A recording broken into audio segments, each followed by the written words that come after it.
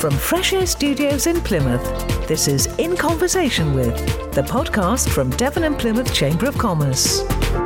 With special guests, Lindsay Hall of Real Ideas. And I went to Sussex University because I was pretty into left-wing politics, and I thought this would be great. This is the most radical university I can find. And Suzanne Sparrow of the Suzanne Sparrow Language School. I actually took a bus into Plymouth the next morning on my own and found the place in complete devastation, not knowing whether my family were alive or dead.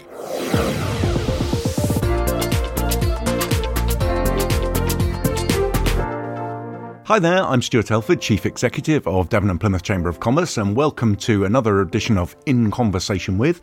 This part of the podcast is Chamber Chat, where I get to talk to a well-known person from around our city or county and find out a bit more about them. And today I'm delighted to be joined by Lindsay Hall. Hi, Lindsay. Hi, Stuart. Lovely to be here. Now, I looked at your bio and it's very interesting. It says you are a Nesta Cultural Leadership Fellow, an INSEED graduate, a Fellow of the Royal Society of Arts, Trustee of Kernow Arts Partnership and Plymouth Culture, a member of the Plymouth Growth Board and one of the WISE 100 social enterprise leaders.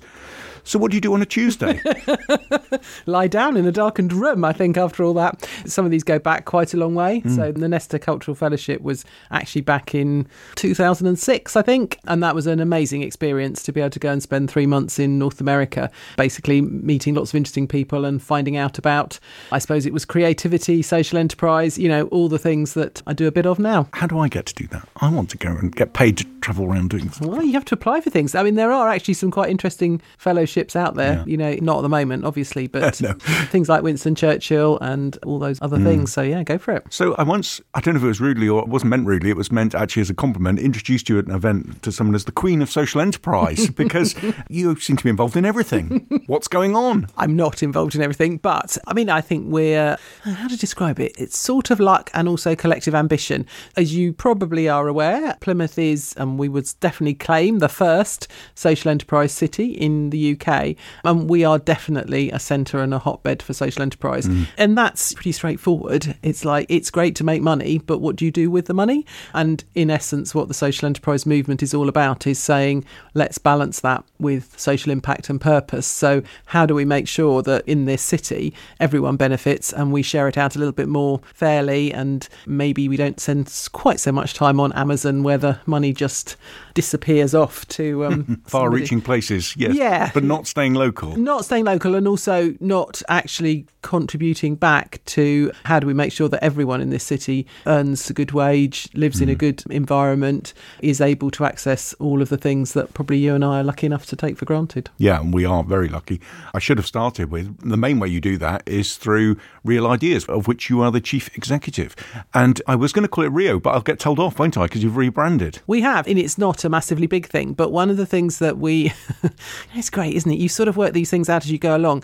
We use the acronym RIO, which is sort of wonderful for everyone who knows Real us. Ideas Organisation. Real Ideas Organisation, exactly. But what we then sort of worked out was, and we did actually do a survey, we did a bit of an online survey, and what came back was lots of really positive, lovely comments about people loving what we do, but also people saying sometimes they were a little bit confused. And we thought, well, actually, we don't really help ourselves, do we? Because at least Real Ideas or Real Ideas Organisation gives people a clue that maybe we are interested in good ideas and really making them happen and change. Whereas Rio, you could well be forgiven for thinking it was a big city in Brazil if you didn't know. So that's what it's about. It's about clarity, and it's about trying to, I guess, create ways that more people can join in, because essentially what we're excited about is we all have the potential to make change happen and do things differently. And I know you and I have talked before about all the collaboration with the Chamber and others and other businesses, and that's when change comes. It's because we're all involved. Interesting enough, trying to do my research to think about how to describe Real Ideas, I found that you have the coolest strap, which is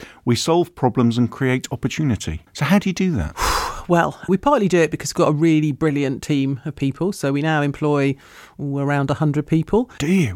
Wow. So it's quite a lot of people. And I mean, lots of them in the city, but also lots in Cornwall and further afield, mainly in the southwest region. It's about having a lot of really good people doing a lot of good stuff. But in essence, what it is about how can we work with people. And our experience is that pretty much you ask anyone, whether it's a 5-year-old or a 95-year-old, if they can identify something which actually they think isn't really fair or isn't really right, and they sort of want to do something about. And actually, when you start to have those conversations, then often they come up with some really interesting ideas. And for some reason, we live in a society where often people don't feel empowered to actually take that step and then make something happen. So that's sort of what we do in a nutshell. Where we've got to now is that there's sort of probably 3 major strands of how we do that. So the first is how we work with young people, particularly unemployed young people, and help them find their way to the right future for them. And that obviously is about work, but it's also about who they are as human beings and how you recognise what you're good at and what you love and what matters to you, and try and find a way for that to be the sort of anchor for how you live your life and how you earn a living. And we do that with hundreds of young people every year, and it is extraordinarily rewarding because of course they come up with the most amazing things. And you sort of unleashing energy, really. That's what's going on there. And then we also work with lots of people of all ages who want to start things. They want to start enterprises. They want to start social enterprises, community businesses, small businesses, immersive technology businesses now. And again, wonderful, because you sort of get little goosebumps when you sort of go, okay, somebody's here, they're doing it. And actually during lockdown, one of the things we did was to open up our facilities, our bakery and things like that. So we've now got wonderful new companies who are making bread and chocolate and selling Cornish eco products and you name it. So that's super cool. And then the last one is buildings, and that's in some ways probably the most visible thing we do. So obviously we've taken on heritage buildings and found ways to bring them back into life and to be purposeful spaces for the 21st century, which again, hugely rewarding. And all of them work as social enterprises. So again, they're not underpinned by revenue grants. They're about how do you trade and make them into enterprising centres in their own right. Yeah, so you've got premises in Royal William Yard, I know, I've been there, and Devonport Guildhall, both of which serve really good food, I've noticed. I think if I worked with you, I'd end up even fatter than I am. But you've got a new-ish, but it's soon to be launched project, the Market Hall. Tell us about the Market Hall, because I haven't been yet, but I'm looking forward to the invite because it sounds amazing. Yes, and you need to come down. Yes, we are beyond excited about the Market Hall. So this is Devonport again, and absolutely wonderful that it is in Devonport. Anyone who knows Plymouth, if you go to Duke Street in Devonport, which is not far from the Devonport Guildhall and very close to the dockyard, there was a beautiful Grade 2 listed market building, Covent Garden-esque building, complete hidden treasure, which again, most of us have never been in, built in 1856. And it's been a long project, but essentially we've managed to raise 7.6 million in order to renovate it, add an extension and turn it into what we are describing as an immersive technology centre with a 15-metre immersive dome.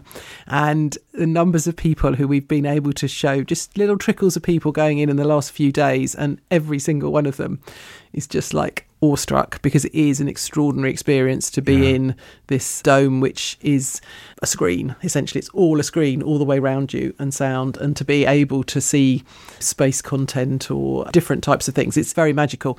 But the purpose of it is actually a regeneration purpose, and it's actually about how do we as a city make visible a set of talents, skills, expertise that we have in creative technology. So virtual reality, augmented reality, dome content, 360 filming, all those sorts of things, which is going on out there. You know, it really is going on out there, but is invisible to most people, and probably really close to my heart, really invisible to so many of our children and young people. And so we still have so many children and young people growing up with no idea of the careers that they could look forward to. So part of the Market Hall is a cluster, a creative business cluster. Businesses there getting on with all sorts of exciting stuff, sparking off each other, doing all that wonderful stuff that creative clusters do for businesses around the world. Part of it is learning. So we're working very closely with the university, Plymouth College of Art, City College, other learning providers to integrate opportunities for students to come and actually make content for the Dome and use the facilities and rub shoulders with all the businesses while they're still studying, and therefore hopefully get them into the whole mindset of what the businesses they're going to start and the jobs they're going to do.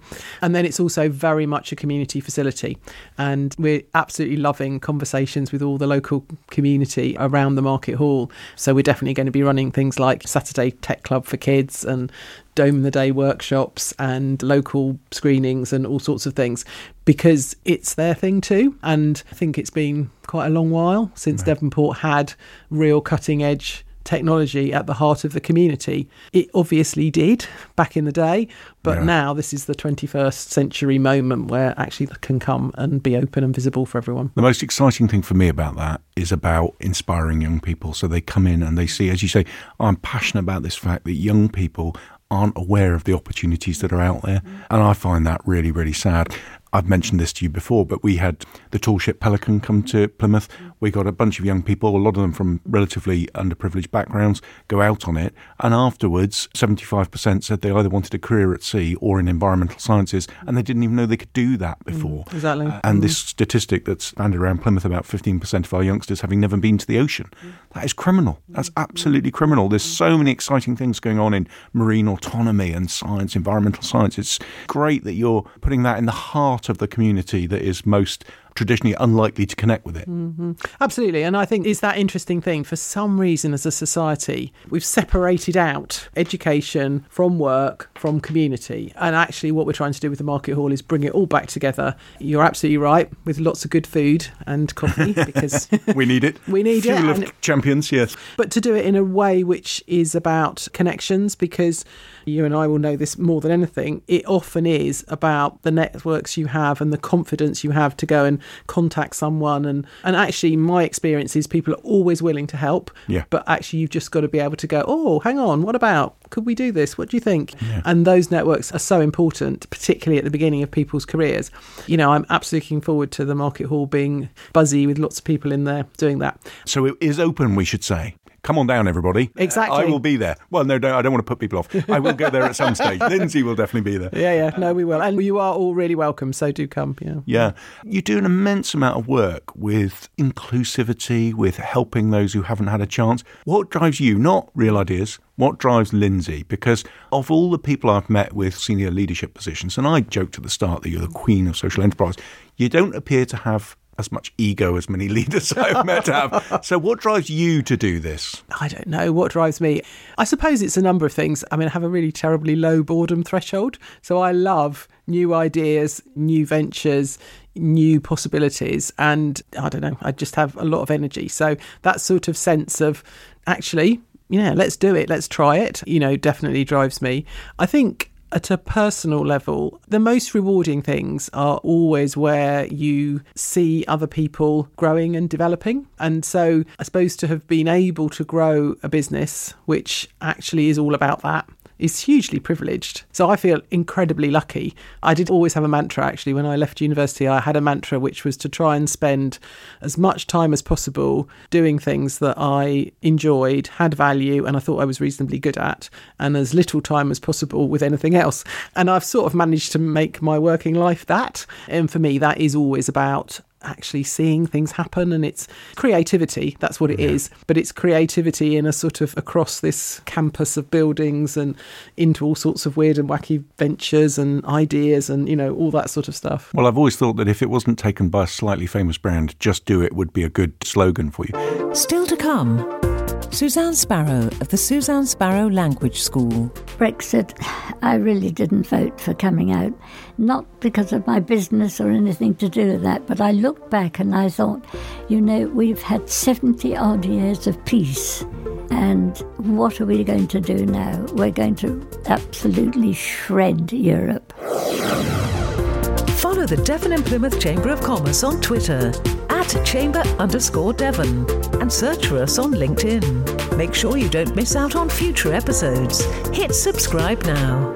So you mentioned university. Where did you start? What's your degree in? Where did you go? Because you've got the least explanatory LinkedIn profile of anyone I've interviewed. I know nothing about you. Where have you come from? So where have I come from? Go way back to the beginning. So I was actually born in New York. Were you? Because my dad was working over there for British Information Services. And I came back to the UK on the Queen Mary when I was tiny. And then I grew up in London and I went to Kidbrooke Comprehensive, which was absolutely an eye-opener because my mum and Dad have always believed in fairness and equality and that sort of thing. So they believed that my sister and I should go and have a comprehensive education, which I completely support. And that was probably quite formative because I was with a lot of people who absolutely did not have the same chances in life that I did.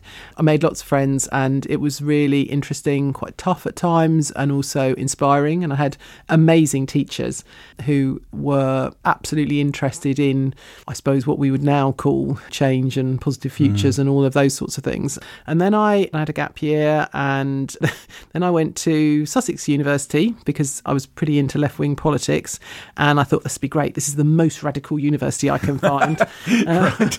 So I arrived, and I think there were 3 picket lines I could choose not to cross. I thought, oh, wonderful. And then, of course, I found relatively quickly that actually it was a bit of a veneer, and the teaching at the time for the course I did was not that great, and all of those sorts of things. And that politics, which is what I was studying, actually was some sort of theoretical investigation into history, really. And interesting as that was a bit frustrating because I was sort of a bit more of a doer.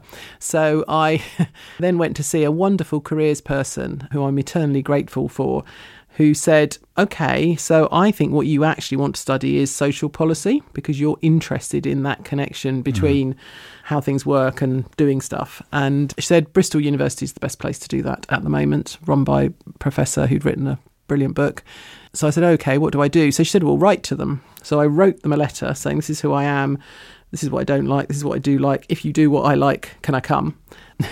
They said, come and have an interview. I turned up, and the man said to me, okay, well, yes, he said, you're pretty interesting. So, right, well, you interview me, which was that's interesting. Really interesting. And again, with hindsight, you think, okay, that's so interesting that people are turning the tables and asking you questions.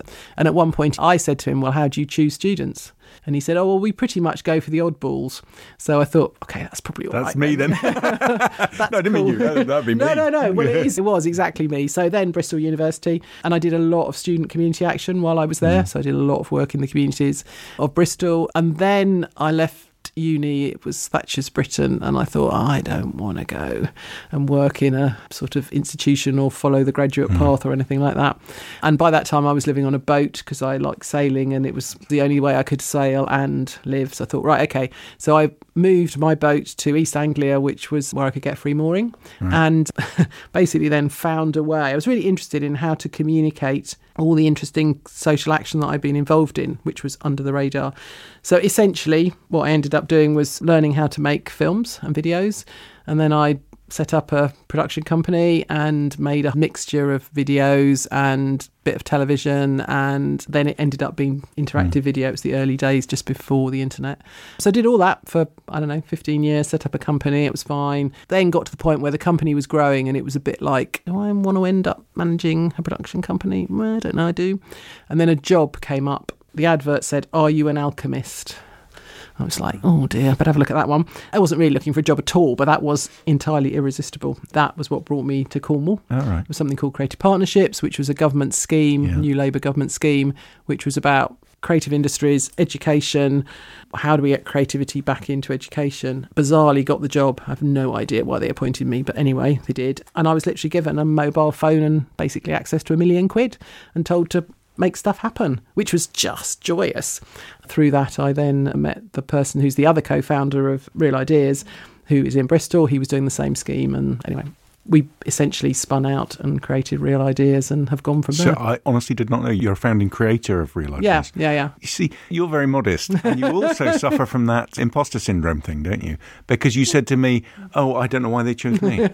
I know why they chose you. Yes, I suppose so. I mean, it was just one of those interesting things that when I went down, and the interview was in Truro, and we had a sort of death by sherry evening with all the other candidates, and then the panel the following morning. And there was that sort of strange thing, I don't know if you've ever done these, where you look around the table and you suddenly realise that of the 6 candidates, 4 of them were entirely embedded in the creative industries in Cornwall. Right. There was me and one other person who were external. And so it was one of those really interesting moments when getting offered the job and then deciding to take it and then realising that obviously the first thing was to work out how to make friends with all the people. With the people you've just beaten at the panel, yes. Who were seriously annoyed with me, quite a lot of them. So that was a really interesting thing. But in some ways, I always find those challenges are often the most interesting because they actually make you have to think really creatively about where you go next and how do you, because I'm a firm believer that you have to take people with you. So I absolutely didn't want to just sort of ignore them or be at odds with them. I wanted to find a way to make it okay.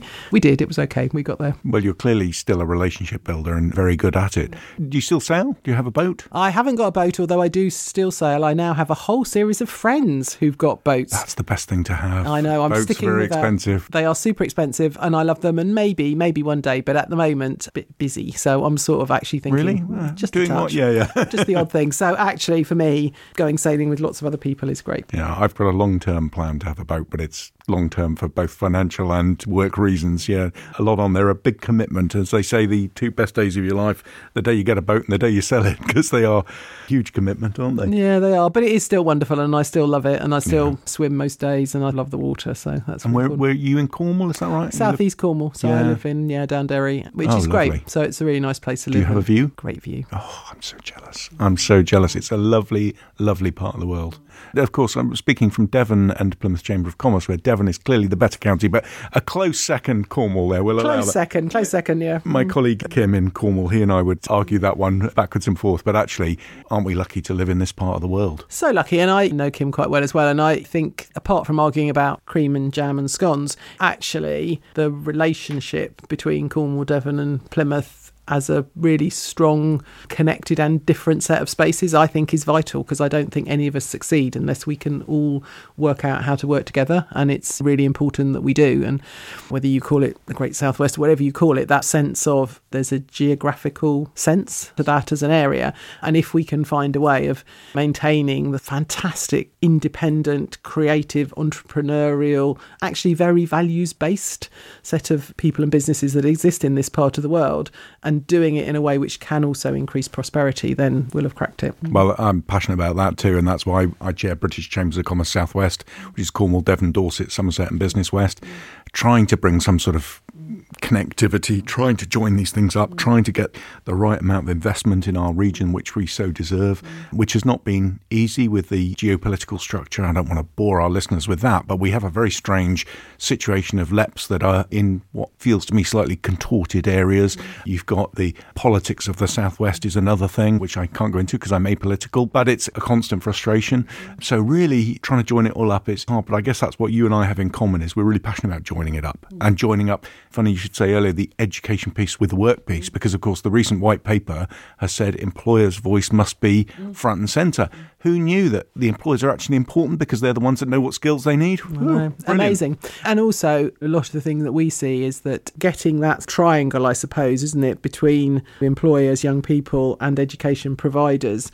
Everybody wants to do the right thing, but quite often timing, structures, they just sort of get out of kilter, and you can see people falling through the gaps all over the place. And I think it's hugely important, and I think it's really exciting, and we've certainly been talking a lot. I mean, I know you have, to people like City College about, okay, how do we make that work, and how do we make that voice of all employers work, isn't it? Because we're also living in a time where employment is even quite a complicated terms, because there's a lot of people who are in the gig economy, a lot of people who are freelance, and all the way through to the Babcocks and the mega businesses, and getting all those voices heard, I think, can sometimes be quite difficult, but it's absolutely vital. Well, that's what we're trying very, very hard to do, is to join it all up as best we can. You've very cleverly taken us away from you and back to work again, but I'm determined to find out just a bit more about you before I go. Go on then. What do you want your legacy to be? When will you say, do you know what, I think I've achieved what I wanted to achieve there? Or are you one of these people who's never going to hang up your boots, you're just going to keep... Yeah, I think I can't imagine the concept of retirement. I find I don't really understand it,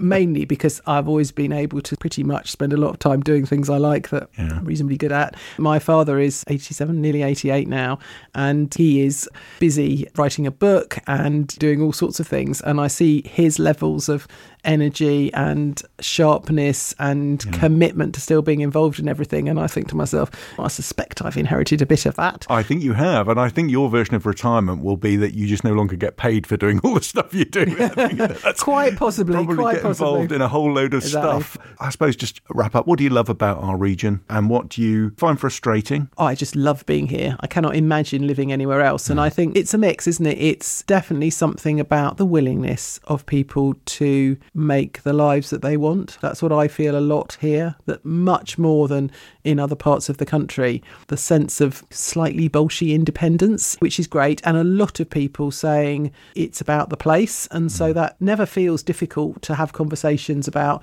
what else can we do that might help people who are struggling a bit more, that sort of thing. So that I absolutely love. Adore the environment. Who would live anywhere else? We've got the most brilliant oceans, moors, amazing places to live, a fantastic cultural heritage. And frankly, we are far enough away from London that we sort of don't get too dragged into all of that. So I love all of that. I do get frustrated by some of the artificial divides.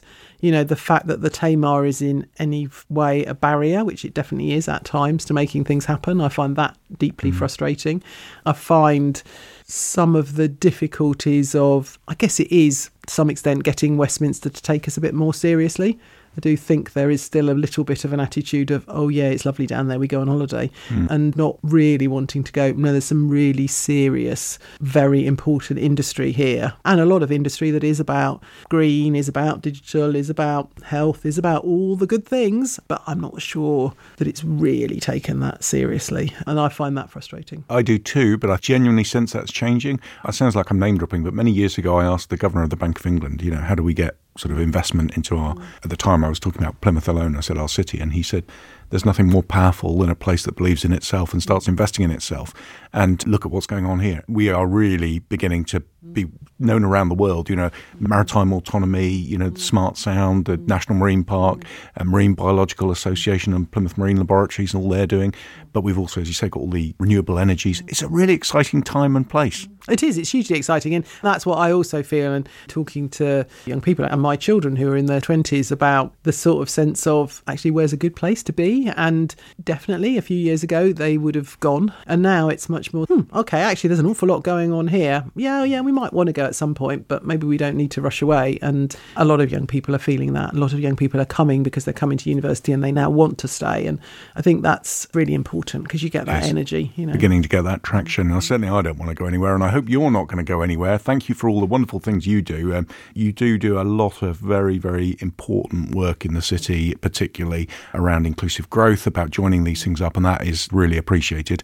We have to end there, but Lindsay, thank you so much for joining us, and I think I'm going to have to interview you again sometime to find out more about Lindsay rather than her work, but we'll try that. So thank you, Lindsay Hall. Thank you, Stuart. That's fantastic. And now, Chambermaid, introducing business owners from across the Southwest. Hello there and welcome back to part 2 of In Conversation With, the Chamber of Commerce podcast for Devon and Plymouth Chamber. I am absolutely delighted today. I've been looking forward to this for ages, to be joined by our longest serving member. I think that's the politest way to say it. Suzanne Sparrow of the Suzanne Sparrow Language School. I say longest serving because I don't want to be rude and ask, but you're sort of approaching a milestone birthday? Not far off. Dare we do what we should never do of a lady and ask? Well, I'm 96, but I'm nearer 97 now. You're nearer 97 than 96? Yes. Bless you.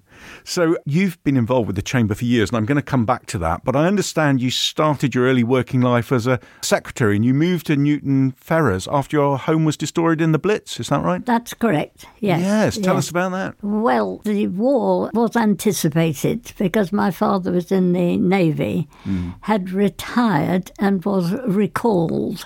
So we knew that war was inevitable. And really when the war started, I was still in Plymouth High School. I was then 15, coming up to 16.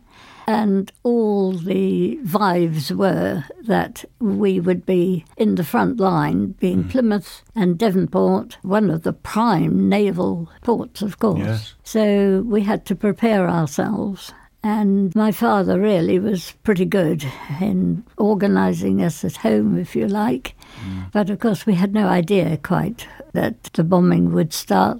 You see, there was minor bombing almost from the start. Right. And that has been forgotten. Yeah. But it was so minor compared to what happened later. I can't imagine anyone describing bombing as minor. It's like having an operation. You know, they say that a minor operation is something that someone else has, because if it's yourself, it's important. How was it minor? I mean, it destroyed your home, didn't it? Well, that was in the Blitz. Yeah. You see, I think we got, I don't know if the word could be used to a possible bomber coming over occasionally. Right. But then, of course, when the Blitz really started in the 1940s, we still went to school. We still had a comparatively normal life.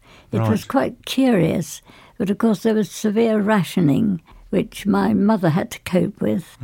But we went to school as if nothing was happening in a kind of a way, except that, of course, we were practicing going down into shelters and things, and we had to wear gas masks just in case. Yeah. That was the big fear, wasn't it, that gas would come? Yes, that would have been absolutely terrifying. Yeah, of course it never did, thankfully, did it, on our soil? No. And where was your house when it was bombed? In Plymouth city centre? No, it was actually in Hartley, the area of Hartley. Okay. And it was a very nice residential area.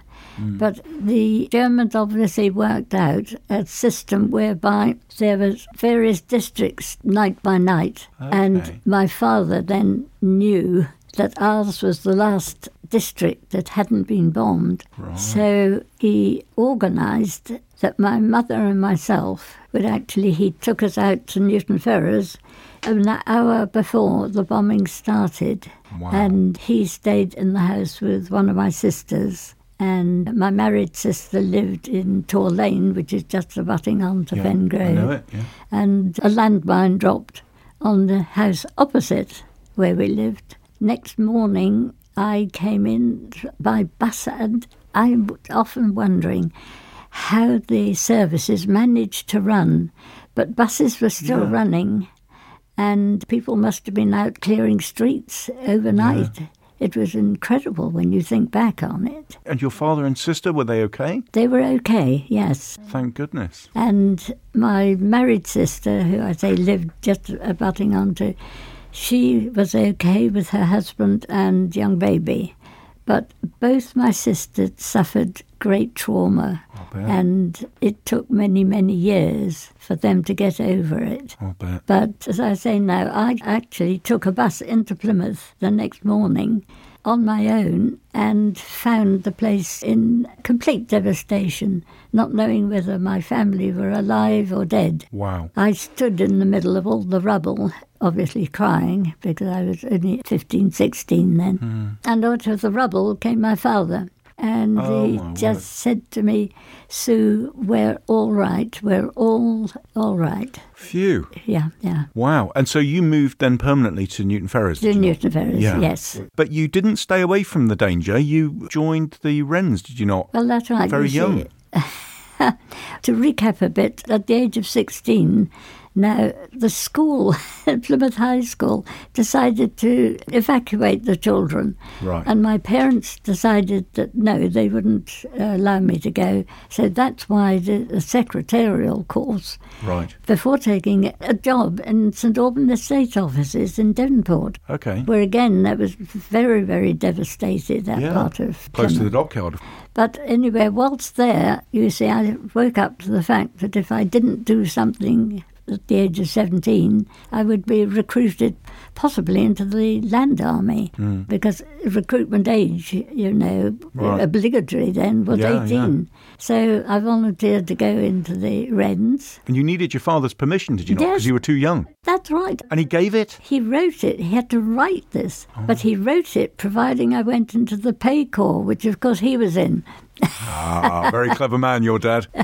Yeah. So I thought, no way. So I volunteered then to go into the boat's crew, and we were trained to go to sea Yeah. alongside the ordinary sailors. Because you were trained as a coxswain at 18, weren't you? In charge of a boat? Yeah, 19. 19? Yes. Wow. Yes. Was it exciting? Did you love it? It had its moments when it was fun, but I would say a lot of it was quite dreary because we were doing the harbour boats. It could be anything we were taking around. But when we had the young men, of course, I mean, that was a totally different thing. Suzanne, what are you trying to say? We had boyfriends. The Royal Naval Engineering College was then inside Devonport Dockyard Yeah. and just on the fringe. Yeah. So our boyfriends were there On tap. on tap. Men on tap. Absolutely. Wow, fantastic. After the war, you're in Newton Ferrers and you worked in a marine laboratory, did you not? I did, yes. After I came out of the Navy, I refreshed my skills, the office skills, if you like. So I worked as a PA to a jeweller's to start with. Very, very nice job for a girl, actually. And then one day I just decided I'd had enough. So I found a job by looking in our local post office window. Right. And the research laboratory was looking for typist, tea maker, whatever you like to call it. I went to work in that laboratory for 10 years, actually. I worked there. And there was a very distinguished marine biologist took your eye. Well, there was a young man there who'd been drafted down from Cambridge, actually, to work on underwater paint for the Navy. Right. And the Navy was having a very bad time with the aircraft carriers, particularly in the Far East, were being, attacked and not surviving. So the Navy actually took over this research laboratory and they worked solely on the underwater fouling and corrosion for these ships. So I joined because after the war, but this young man was kept on because it was the worldwide paint company called International Paint. Yeah. And they really were worldwide. Yes. So in actual fact, then I was only there in 1948. You met this guy in 48 and he became your husband, is that right? Yes. Yeah. Yes. And how many children? Well, after 10 years, 2 children. Yeah. Hilary, who was born in 1958, and Raymond, born in 1960. I'm sure they'll love you for announcing their age publicly, but no, they won't mind. No. They're far too old now to worry about that. Worry about that, yeah. And you started the language school, 1977? 77, I thought, yes, I needed to get a move on. And Because you hadn't done much, only the Navy and, that sort of fighting thing, in the war and all that. Yeah, apart from that, not done a lot. Well, that's true. You see, I always missed the end of my education, you see. Right. Because 16, you don't have any exams, you don't have anything. You come out with just a good basic education. Yes. And I'd always loved the English language. Possibly would have gone on, I really don't know. But anyway, you see, working in the research laboratory, people from abroad came and visited. Right. And some of them had very poor English. And I used to think, oh, really, there's nowhere that we could advise them to go to anyway. Yes. And we had young students staying, supposed to be friendly with my children, but that didn't really work. And I thought, there's no language school in Plymouth to help them. Better do something about it. And hence the Suzanne Sparrow Language School. That's right. Fantastic. And do you know, you told me something when we were just meeting outside in the foyer, and I didn't know this. I had always assumed that you must speak several languages, but you don't. Don't speak a single one. Well, you speak English, yes. Yeah, well, that's right. Yeah. As I said, two languages, English and bad English in my case, yes. The Suzanne Sparrow Language School was actually to teach English to foreign students, That's not right. foreign languages to local students. Well, I had that wonderful idea that might be a good idea, but it didn't work. Did it not? No, because... Well, it's still going. Oh, yeah, no. What I meant was the foreign language side. Ah, I see. I set up courses for businesses to be taught Italian, French or whatever. I see. Mm-hmm. And it didn't work because the businesses here wouldn't spare the time.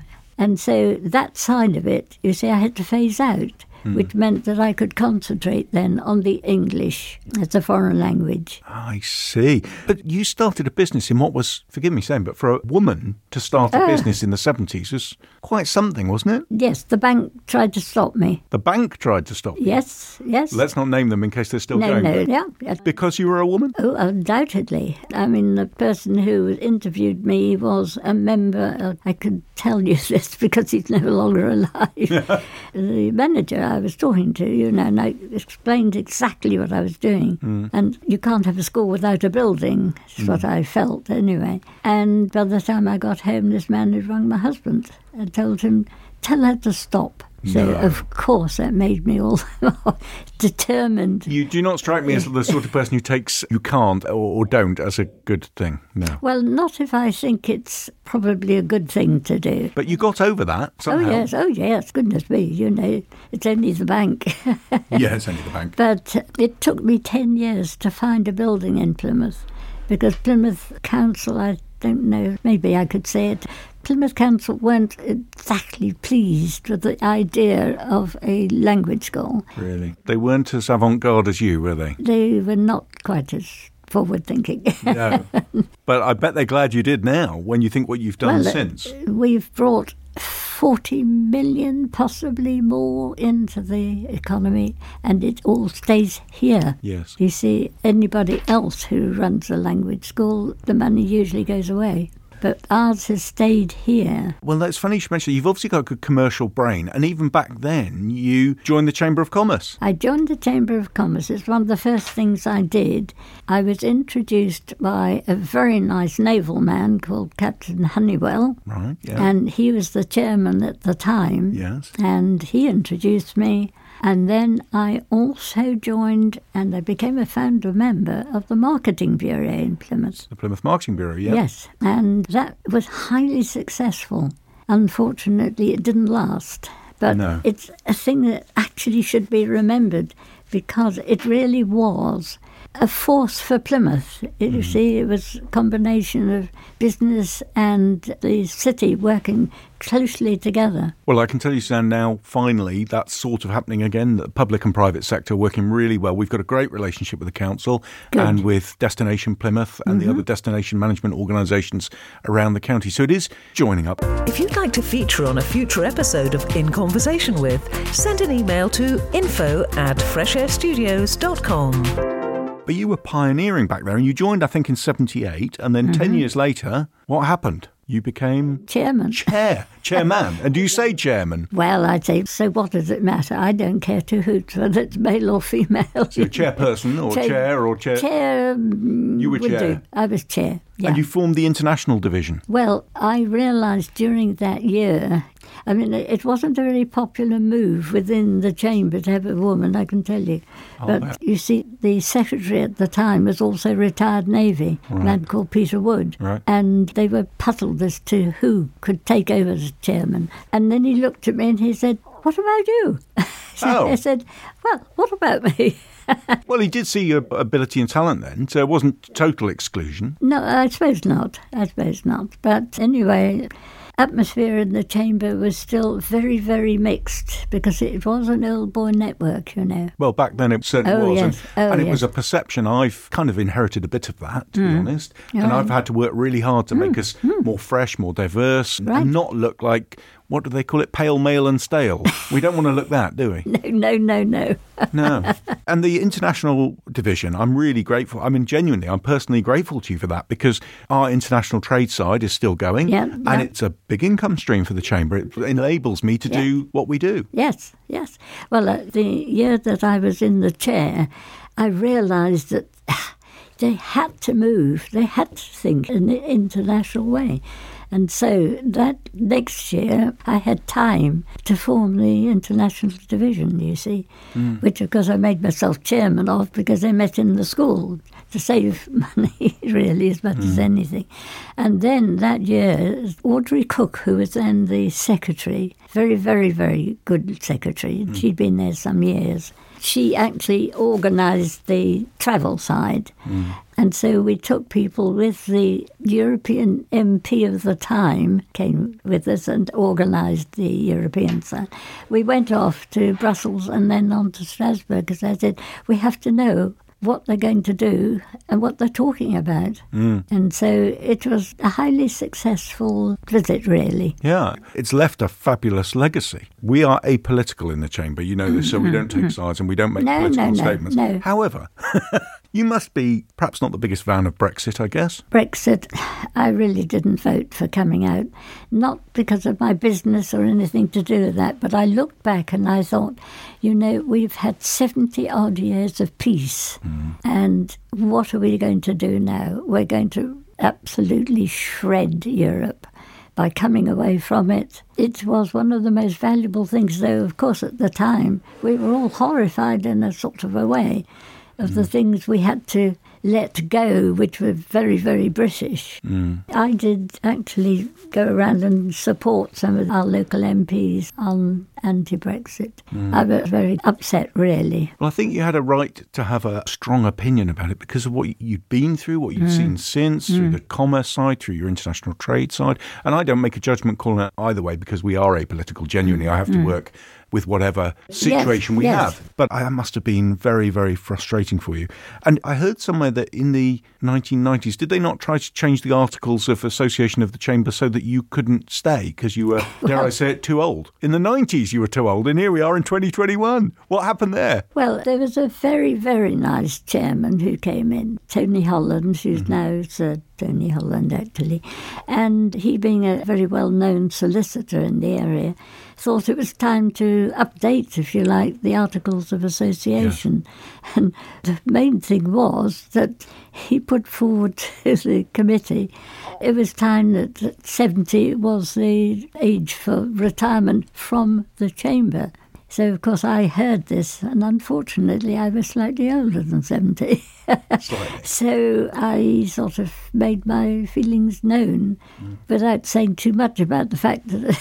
That it was you were slightly over. And did they change it? Yeah, I mean, it hasn't changed as far as I know. No. Well, I've recently updated our articles, actually, but to make them less gender-specific and to deliberately take out any reference to age. But clearly you stayed, so it must have worked. Yes. And thank goodness you did. We had another 27 years of you since then, or 20, what is it, 21 years, yes, since then. Quite a number, Yeah, and that's great. I've never been to your new offices, you know. No, the new ones up at Derriford. Yes. We've been there 2 and a bit years. Well, you're welcome any time. Honorary guest. Thank you. You must come up and visit.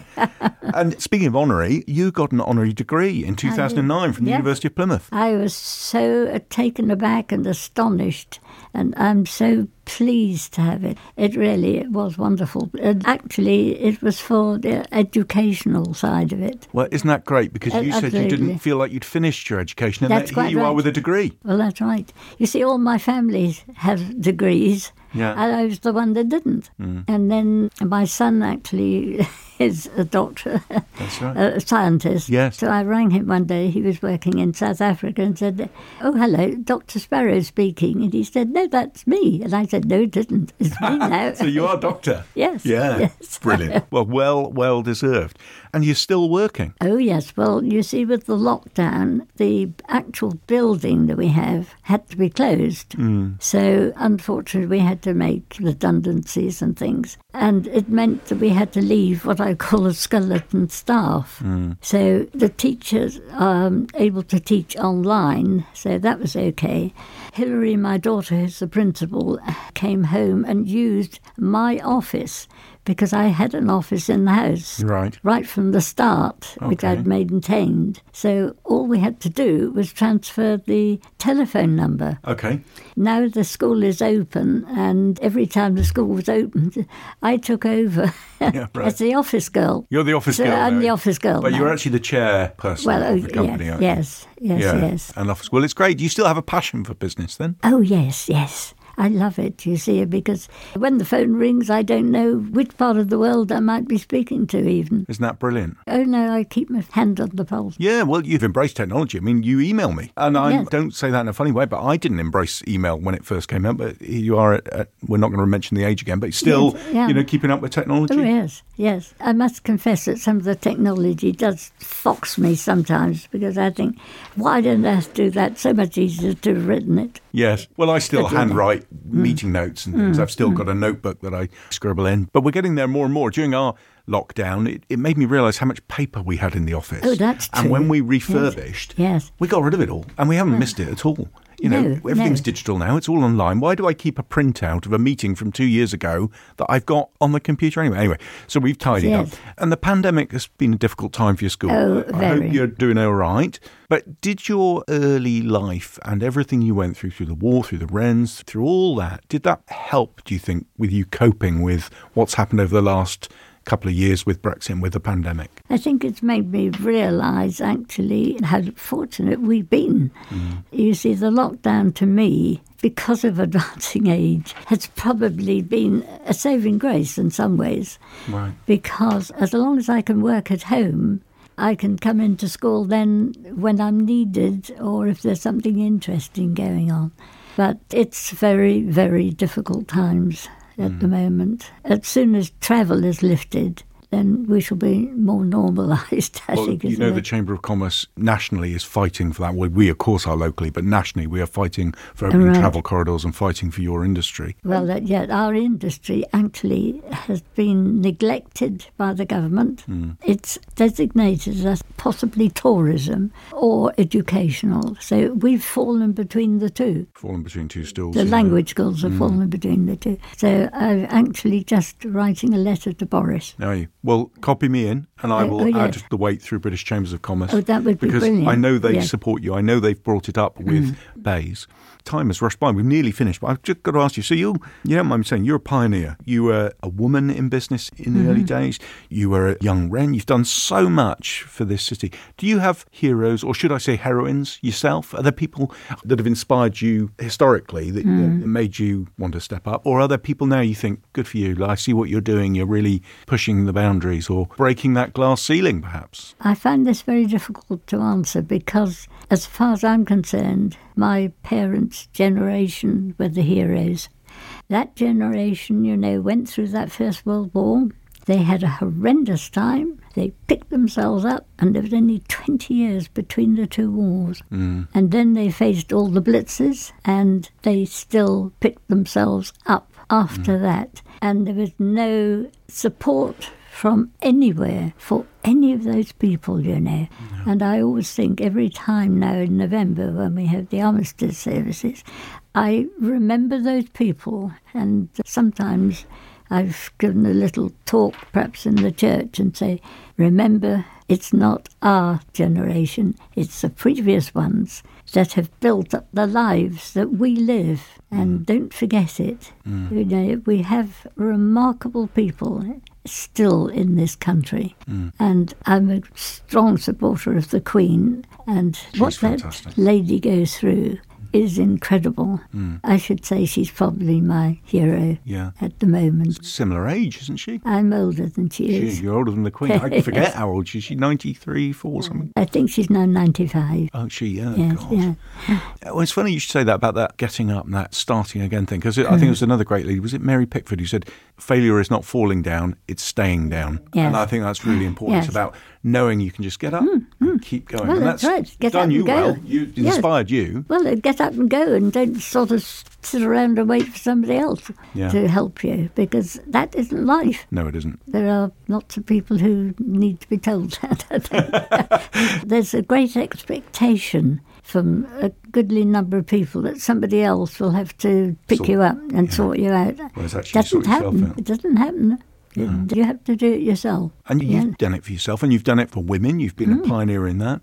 I think Mahatma Gandhi said, you must be the change you want to see in the world. Well, you've changed the world. You've been a pioneering female business leader, chair of the Chamber of Commerce years before anyone else, of one of the most senior chambers in the world. Ours is the 5th oldest in the country and the 6th oldest in the world. Really? Yeah, and you chaired it. And you're still chair of a company, still going strong. Yeah. And I hope to be interviewing you again for many more years to come. And thank you so much for coming and sharing your story. I really appreciate it. That's very nice of you to ask me. Thank you. No problem. Thank you, Suzanne. Thank you very much.